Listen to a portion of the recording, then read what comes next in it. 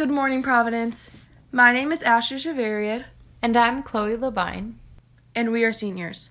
Please put aside what you are doing so that we can give full attention to our all-school prayer. Dear God, for 3 years, the end of October has marked the time for the fall musical to take place, when months of rehearsal lead to the final few weeks of tech, a time of crazy but perfect chaos. Since freshman year, we have looked forward to being seniors in our final musicals, so starting this year off with the expectation of no performances was devastating. However, due to the perseverance and creativity of our directors, the theater department has been able to write and produce our own show, Shenanigans of 2020.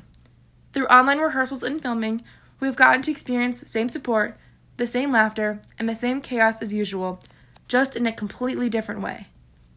Even though the format of this year's show may have changed, the spirit of theater has not.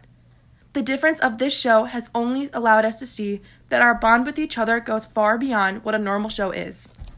Theater has never just been about what show we are doing, but the fact that we are doing it together. Love, us.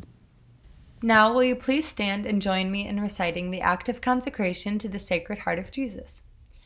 Eternal and ever-loving Father, I offer you everything I do this day, my work, my prayers, my play, all my thoughts, my time with family and friends, my hours of relaxation, my difficulties, problems, distress, which I shall try to bear with patience.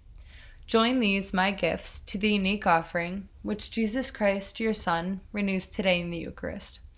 Grant, I pray, that guided by the Holy Spirit and united to the Sacred Heart of Jesus, my life this day may be of service to you and to all you send into my life, so that we can continue to respond with love to the mystery of your call to be your special people. Amen.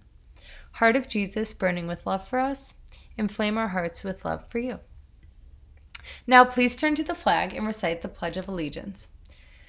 I pledge allegiance to the flag of the United States of America and to the republic for which it stands, one nation, under God, indivisible, with liberty and justice for all.